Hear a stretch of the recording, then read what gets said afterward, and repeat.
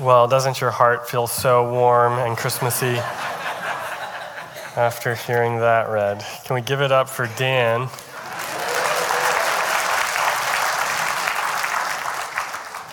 Our scripture reading team just got cut in half. So,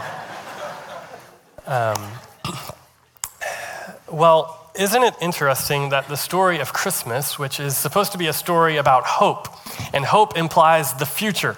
Hope implies a future that's bright. The Christmas story that's a story of hope starts with something ancient. Isn't that interesting? You know, at the holidays, on the one hand, it's a time of fun and celebrating and people being together, and there's a lot of joy that comes with the holidays, but the holidays can also remind us that the world is a broken place. The holidays can remind us of the loneliness that exists in the world, the disease, the poverty. Holidays can be a reminder of divorce and loss and disappointment and anxiety and division and awkwardness and addiction. There's darkness everywhere. And the holidays have a way of reminding us of that, don't they? And in the midst of this darkness, as the Weepies say, the world spins madly on. What are we supposed to do about it? The world just keeps going. And yet Christmas claims that a weary world can rejoice. Christmas claims that there is healing in someone's wings. Whose wings is there healing? And what can cause a weary world to rejoice? Will our healing be found in a new political leader? Will our healing be found in a new drug? Will our healing be found in a new technology, a new discovery, a new philosophy?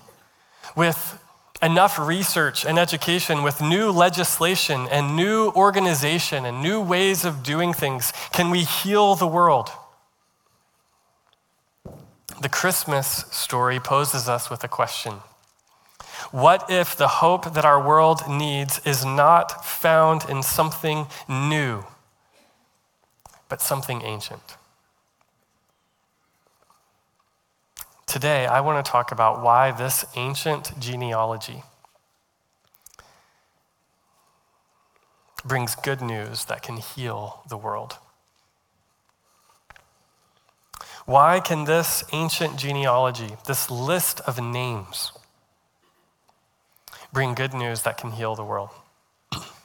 That's what we're going to talk about. So if you have a Bible, Matthew chapter 1 is where we'll be today. This is on page 855 in the Bible that's provided there in the seat. I've been told that page 855 doesn't actually have the page number on it, but you can find page 856 and then go backwards, and you should be fine.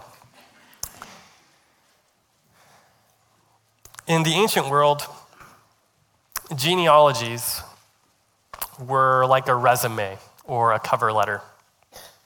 And in a resume or cover letter, you're trying to put forward, why should we accept you?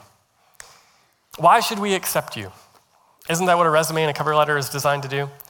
And so you try to beef up your resume if you're applying for something new or you're trying to impress someone, right? You were just, mowing the yard for your uncle, but you're a lawn care specialist, And even as adults, we have ways of doing this kind of stuff where we make ourselves, sound better or whatever. And the reason is because a resume or a cover letter is intended to make people accept you. In the ancient world, they didn't care as much about what you had done as they cared about who you were from. Who did you belong to? And so, because they were much more family and community oriented in the ancient Near East, their question, who do you come to, who do you come from, who do you belong to, was very important to them. And so Matthew begins his gospel by giving us Jesus's resume and cover letter. He says, I want you to know who Jesus comes from, who Jesus belongs to. Matthew has a goal that you would come to believe that Jesus is the Christ. Look at verse 1. An account of the genealogy of Jesus Christ. Now, when you see the word Christ in the New Testament, that is not Jesus' last name.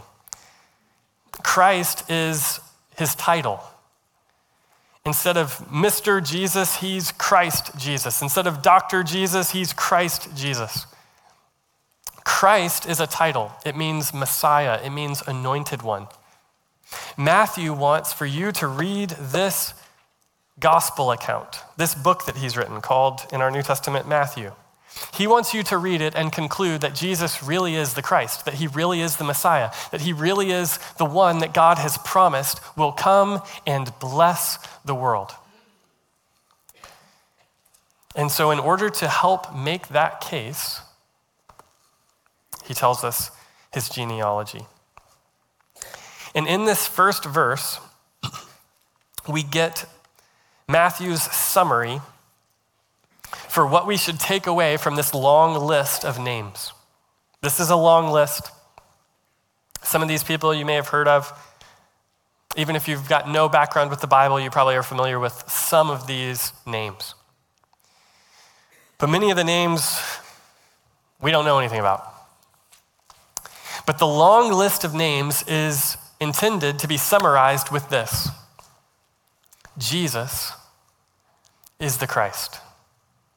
He's the son of David, and he's the son of Abraham. Jesus is the Christ. He's the son of David. He's the son of Abraham. Another way of saying that would have made sense to Matthew's original readers is this, and here's the whole point of the sermon today. Jesus is the promised King of blessing. Jesus is the promised King of blessing. So today we're going to talk about each part of that sentence. First, Jesus was promised. Second, Jesus was the promised King, the son of David.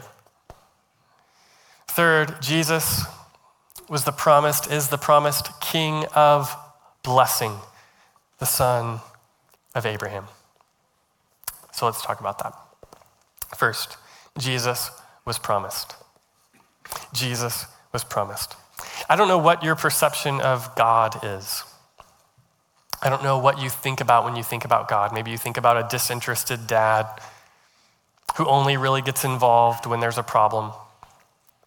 Maybe you think about God like he's Santa Claus and he's just this jolly grandfather figure who basically exists to give you what you want as long as you're good.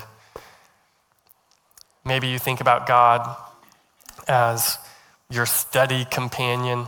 You know, he's along for the journey with you and he'll listen to you and encourage you as you pursue your dreams for the world. I don't know what your perception of God is, but here's something that you should know about him. Is God makes promises and God keeps promises. God makes promises and God keeps promises, and that actually tells us a lot about his character. The fact that God makes promises means that God is personal. He's not some aloof ruler over the cosmos who is occasionally looking down to check in on, how the kids are doing in the back room. God is personal. He makes promises to his people. And the reason that he makes promises to his people is because he has a vision for the world. He has a vision for his people. He has a plan for his people. You don't make promises unless you want to be trusted, unless you want to do something good. You don't make promises. So the fact that God makes promises means that God is personal. The fact that God keeps promises means that God is powerful. He keeps promises. This genealogy is designed in part to show us that God keeps his promises even in the face of crazy life circumstances. We say that God is providential. That's the theological term for that. In the midst of all kinds of crazy stuff happening in the world, God still works everything together for his plan, for his purpose. God not only can make promises, anybody can do that, but God can keep promises. Even as life gets crazy, he still guides things to his desired end. He's providential. He's a God who makes promises and keeps them. Two of the most significant promises that he made were to David and to Abraham. We'll talk about that in just a minute. But every single one of these names, even though David and Abraham are the most significant for Matthew's purposes, every single one of these names is a testament to God's providence, to his presence with his people, his personal nature with his people to keep promises, to make promises, and his power to keep them. Every single one of these names is an example of that. Think about this for just a minute. Look at verse 2. Abraham fathered Isaac. Now that is just a simple little statement, 3 words. But if you would rewind the clock 2,000 years and ask Abraham's neighbors if Abraham was ever going to have a kid by his wife Sarah, what would they have said? If you would have asked Abraham at various points along his life, waiting for God to keep a promise that he would have a son, what would Abraham have said?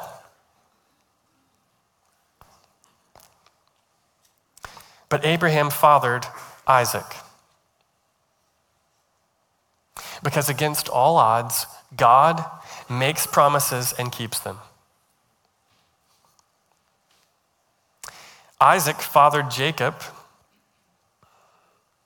and Jacob fathered Judah and his brothers. Now again, we're summarizing like 100 years of history in just a tiny little phrase. Jacob fathered Judah and his brothers. But do you know Jacob's story? Jacob's story is he had to run away from his home because his brother was going to kill him. He lives as basically an exile. He gets deceived after working for 7 years to marry one daughter. He gets deceived and has to marry another daughter. Then he works another 7 years. He makes all kinds of mistakes. He goes through all kinds of difficult circumstances, some that he brought upon himself and others that just, man, life is hard and always has been. And yet, through all of those experiences, there's a family of 12 brothers that's born from him. And were it not for the difficult things that he had been through, then those things would not have happened. Those 12 people would not exist. And if those 12 people did not exist, God would not have been faithful to keep his promise to Abraham, but God is faithful. And God is providential. He works all things together according to his plan. We could keep doing this with every single name. Judah fathered Perez and Zerah by Tamar. I mean, just go read that story, Genesis 38. I'm not even going to get into it because we've got kids in the room, and it is not kid-friendly, but it's in the Bible. And Matthew intentionally draws attention to it. He could have just said, Judah fathered Perez and Zerah. Or he could have even just said Judah fathered Perez because he's the only one that we need for the genealogy to make sense, but he doesn't. Instead, he says Judah fathered Perez and Zerah by Tamar, which is a story that you should go read. Verses 5 and 6. Salmon fathered Boaz by Rahab. That's Joshua chapter 2. That whole story ends up here in this genealogy. Boaz fathered Obed by Ruth. The book of Ruth is about that. The whole thing is summarized in just a little phrase and shows up in the genealogy of Jesus. Obed fathered Jesse, and Jesse fathered King David. Do you see just the point in the first 6 verses? Man, each one of these people has a crazy life. Crazy stuff happens, but God made promises and he keeps them. He's providential. Verses 7 through 11 describe the events of 1st and 2nd Kings. Then, verse 12, after the exile to Babylon, Jeconiah fathered, and I'm not even going to try. But the point in verse 12 is after the exile to Babylon. Now, if you're not familiar with the Old Testament, it's a long, long story being summarized here. But the point is, when the nation of Israel had fallen, when it seemed like all hope in the fact that God is going to be with Israel, when it seems like all hope is lost, there's someone fathering someone. Who's going to father someone? Who's going to father someone? Because God makes promises and God keeps them. There are all kinds of emotions and circumstances represented in this genealogy. There is fear, there is shame, there is disappointment, there is confusion, there is depression, there's failure, there's success. And these were all real and significant moments. But here's what the genealogy is designed to teach us. As real as those moments all were, and as serious as the circumstances were for these individual people, they were not ends in and of themselves. Do you know what that means? It means that they weren't the final point. These people's lives were part of something much, much bigger. And these people are remembered today, not because of what happened in their life, but because of what was happening in God's work through their lives.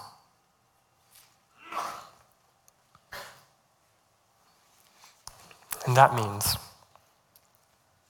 that just like them, we are not positioned to see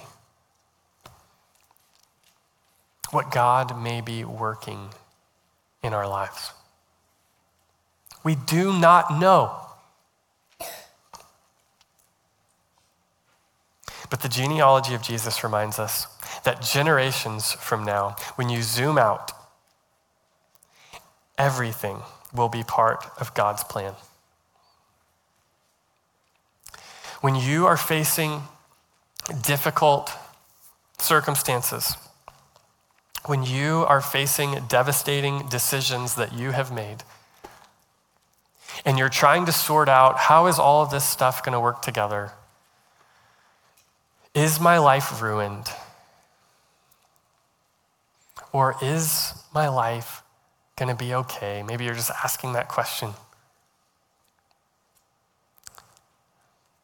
When you're asking that question, the genealogy of Jesus reminds us that you may not be able to pinpoint all of the answers to all of your questions today or even in your lifetime. But when you zoom out generations from now, God will be faithful to keep his promises.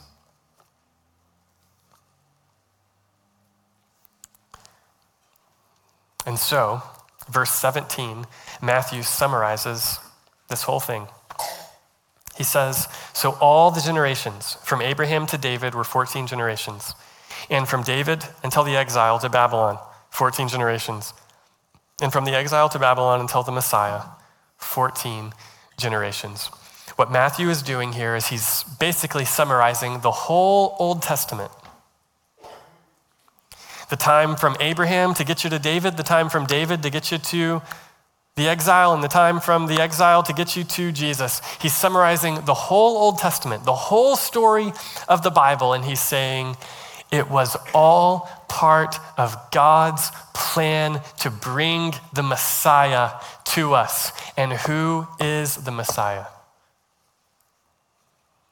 It's Jesus. Jesus is the Christ. Jesus is the promised King of blessing. So Jesus is promised. He's the promised King of blessing. God is working providentially in all circumstances, the good and the bad, to bring about his purposes in the world. What should you do about that then? How should that, everything we've just talked about, how should that affect the way that you think about your own life? How should that affect the way that you live? I think that it means that you should walk by faith in your generation. Trust the promises of God in your generation. Listen to what is said about David in Acts chapter 13. Acts chapter 13, verse 36. This is interesting.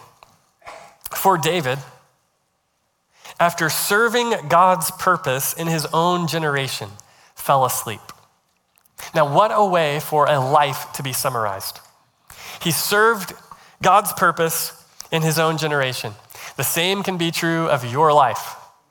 And then he fell asleep. That is, he died. The reason it says fell asleep is because he will rise again because of the next verse. He fell asleep, was buried with his fathers, and decayed, verse 37. But the one God raised up did not decay, referring to Jesus in his resurrection. Therefore, let it be known to you, brothers and sisters, that through this man, Jesus, forgiveness of sins is being proclaimed to you. This little verse, I love it because Paul is preaching and he's summarizing David, and he's like, David was awesome, wasn't he? He's dead now. He served God's purposes in his own generations. But there's one who is not dead. There's one who will not decay. And David just fell asleep because of this one. David's whole life is really about the one who came from him. And the same can be true for you. Your life can have eternal meaning. Your life can last forever. Your life can be known. Your name can be remembered, not by what you accomplish on this earth, but by who you could be connected to while you're on this earth. And you could be connected to the one who has been raised, Jesus. And so here's Paul's application of that. He's just said that in Acts 13. And then here's what he says next, Acts 13, verse 40. So beware. Beware that what is said in the prophets does not happen to you. And here's what's said in the prophets. Look, you scoffers, marvel and vanish away, because I am doing a work in your days, a work that you will never believe, even if someone were to explain it to you. Do you believe that? See, if you were to try and ask any of these people in this genealogy, do you think God's doing a work through you? If you were to zoom in on Ruth's story at certain parts and asked her, do you have any idea how God's using your life for his purposes? No, she's not positioned to see that. But God was doing a work in her days that she wouldn't have even believed if he would have told her. The same is true for you. So how should we live in response to this? Walk by faith.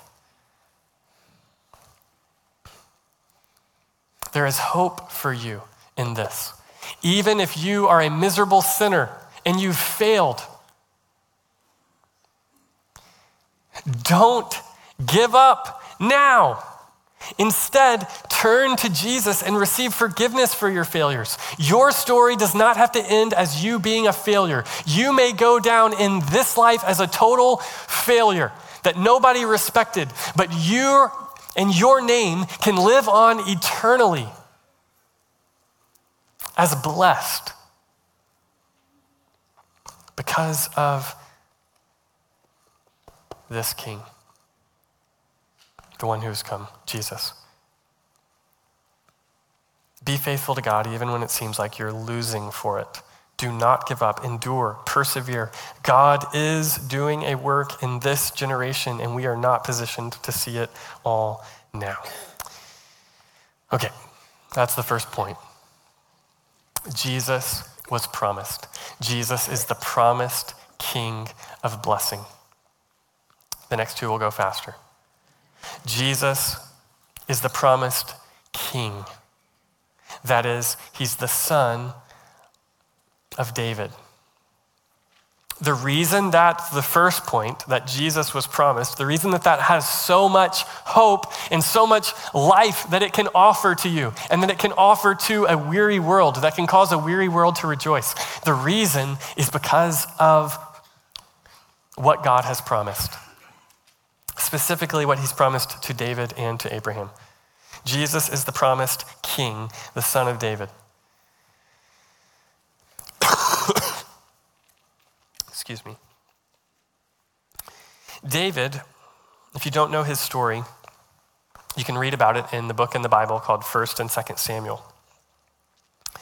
David was a shepherd boy from Bethlehem. He was chosen out of his brothers to be king, and then he became the king of Israel. When he was the king, God came to him. You can read this in 2 Samuel chapter 7. And God made a promise to him. He said, "You are going to have a seed or a son. There's going to be a son in your family whose kingdom will have no end.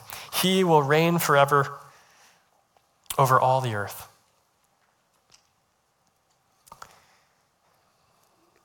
And then David had a son. His name was Solomon. And Solomon did many wonderful things. He was an exceptionally wise king. He built a temple in Jerusalem so that God's people could worship. He amassed great wealth. There was peace and prosperity under his reign. And then he turned from God. And he became a failure. And as a result of his sin, eventually the kingdom would begin to crumble, and it seemed as if all of the hope that David's going to have, there's going to be a king from the line of David who's going to reign over the earth. Yeah, right. The whole kingdom just got exiled to Babylon.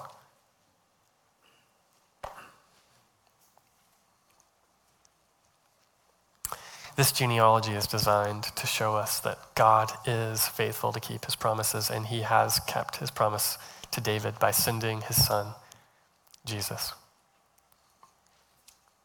Jesus is the son of David.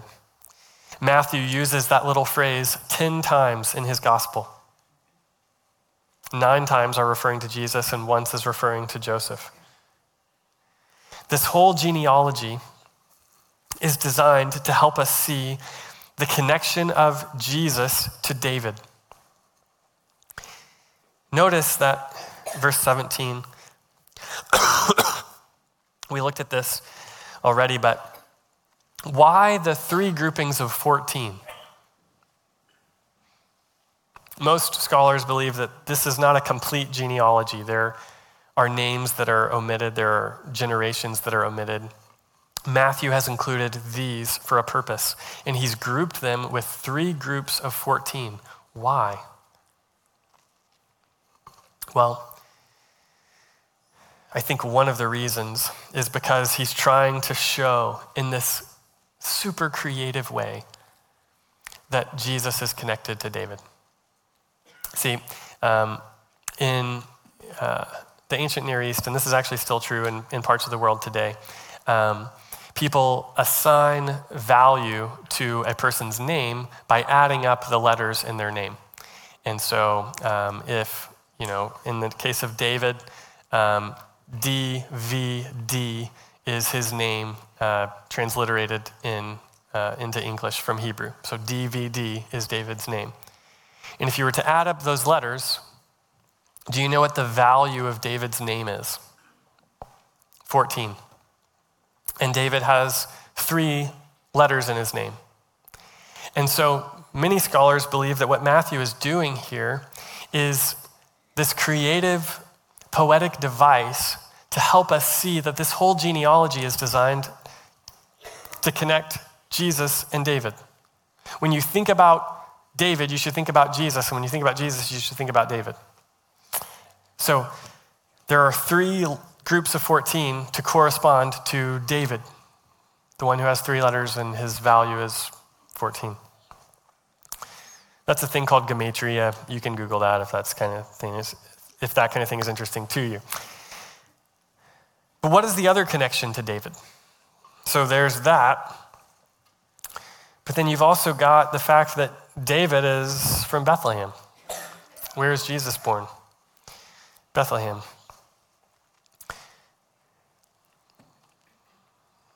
Jesus is going to be appointed as king. Then he's going to be opposed. Then he's going to be exiled. And then he's going to be enthroned. And this is also the path that David followed. Throughout Matthew's gospel, Matthew wants us to see that Jesus is patterned after David. Jesus is the unique son of David.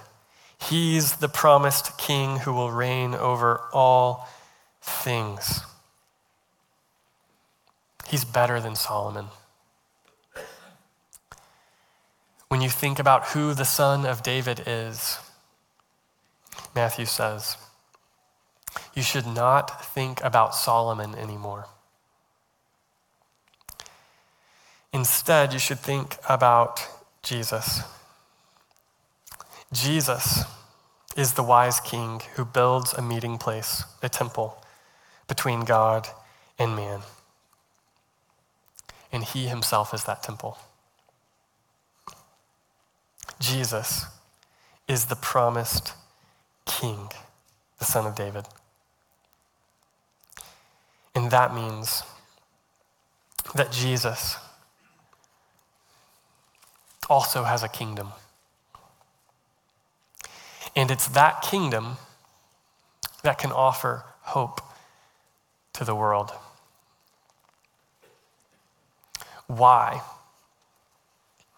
Why is Jesus being the son of David, the king, the promised king, good news for the world? Why can that cause a weary world to rejoice? And the reason is point 3. Jesus is the promised king of blessing. He's the son of Abraham. He's the son of Abraham. Jesus is the promised king of blessing. The word blessing just means God is going to do something good for you. God is going to give you joy. God is going to make your life matter. He's going to make your life count. Why is calling Jesus the son of Abraham, calling him the king of blessing? Why is Abraham, when you think about Abraham, why should you think about a blessing? And the reason is because of the promise that God made to Abraham. In Genesis chapter 12, God comes to Abraham and he says this: go out from your land, your relatives, and your father's house to the land that I will show you. I will make you into a great nation. I will bless you. I will make your name great, and you will be a blessing, he says. He says, Abraham, I'm going to make you famous. That's what it means that you're going to be blessed. I'm going to make your name great. You're going to be famous. And Abraham at the time would have said, if I'm going to leave my relatives in the land where I'm from, there's no way that's going to happen. In the ancient world, you don't go make a name for yourself by leaving your family. But he leaves. He goes. And God does not end his promise there. Verse 3, God says to Abraham, I will bless those who bless you, and him who dishonors you I will curse. And in you, all the families of the earth will be blessed. All the peoples on earth will be blessed through you. Now that was also shocking in the ancient world. God is saying, Abraham, through you, I'm going to do something for all the clans, all the tribes, all the nations, all the people groups, all peoples of the earth will be blessed through you. Most nations rise up and they build their own empire. They conquer and they oppress the peoples. But you, Abraham, are going to be a nation that is going to actually bless the whole world. You, Abraham, will bring about a kingdom that I'm going to do something great for the whole world in. And so in the Old Testament, God's blessing or cursing is determined by someone's relationship to God through Abraham. Did they begin to trust the promises of God made to Abraham or not? Now, Matthew is helping us see that Jesus is this promised son of Abraham.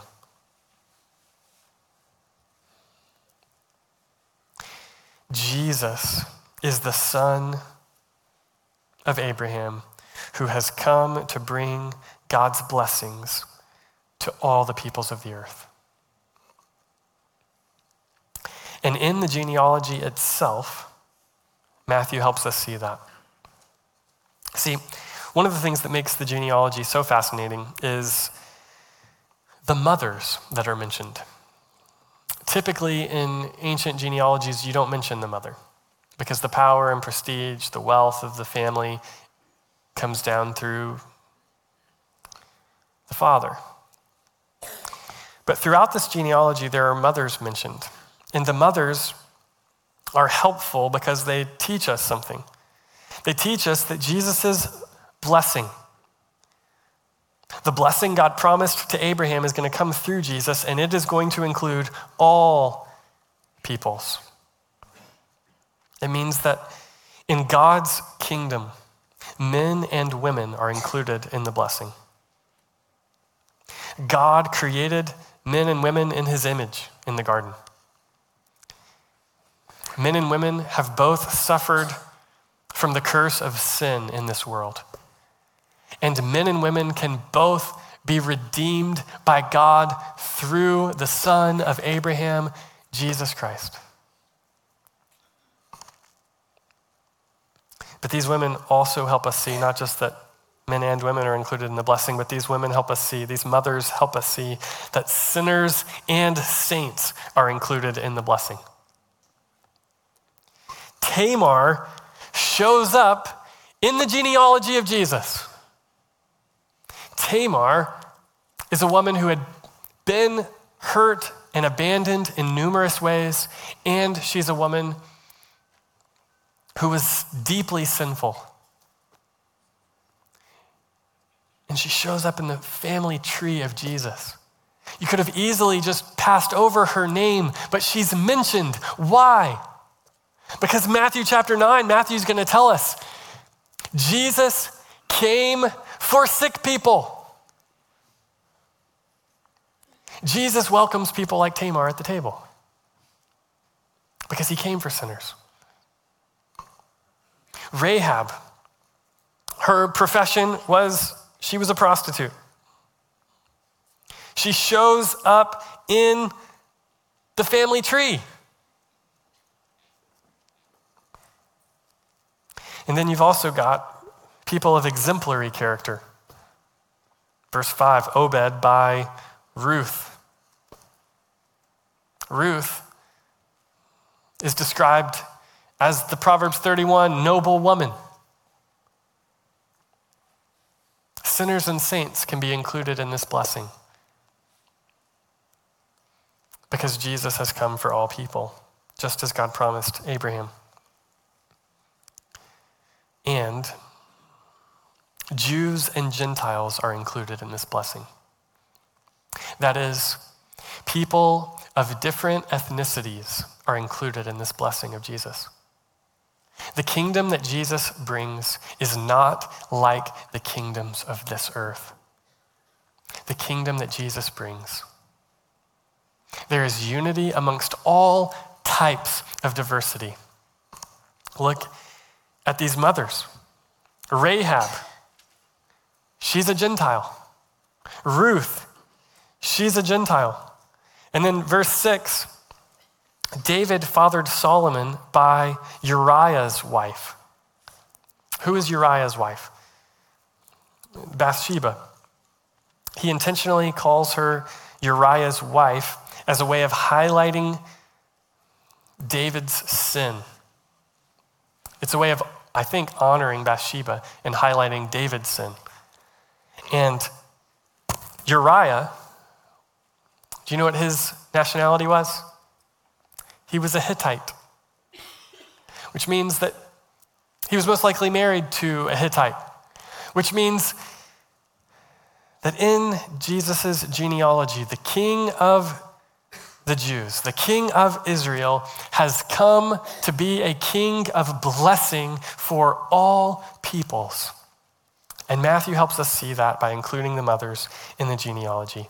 And if men and women are included in the blessing, and if sinners and saints are included in the blessing, and if Jews and Gentiles are included in the blessing, that means you can be included in the blessing too.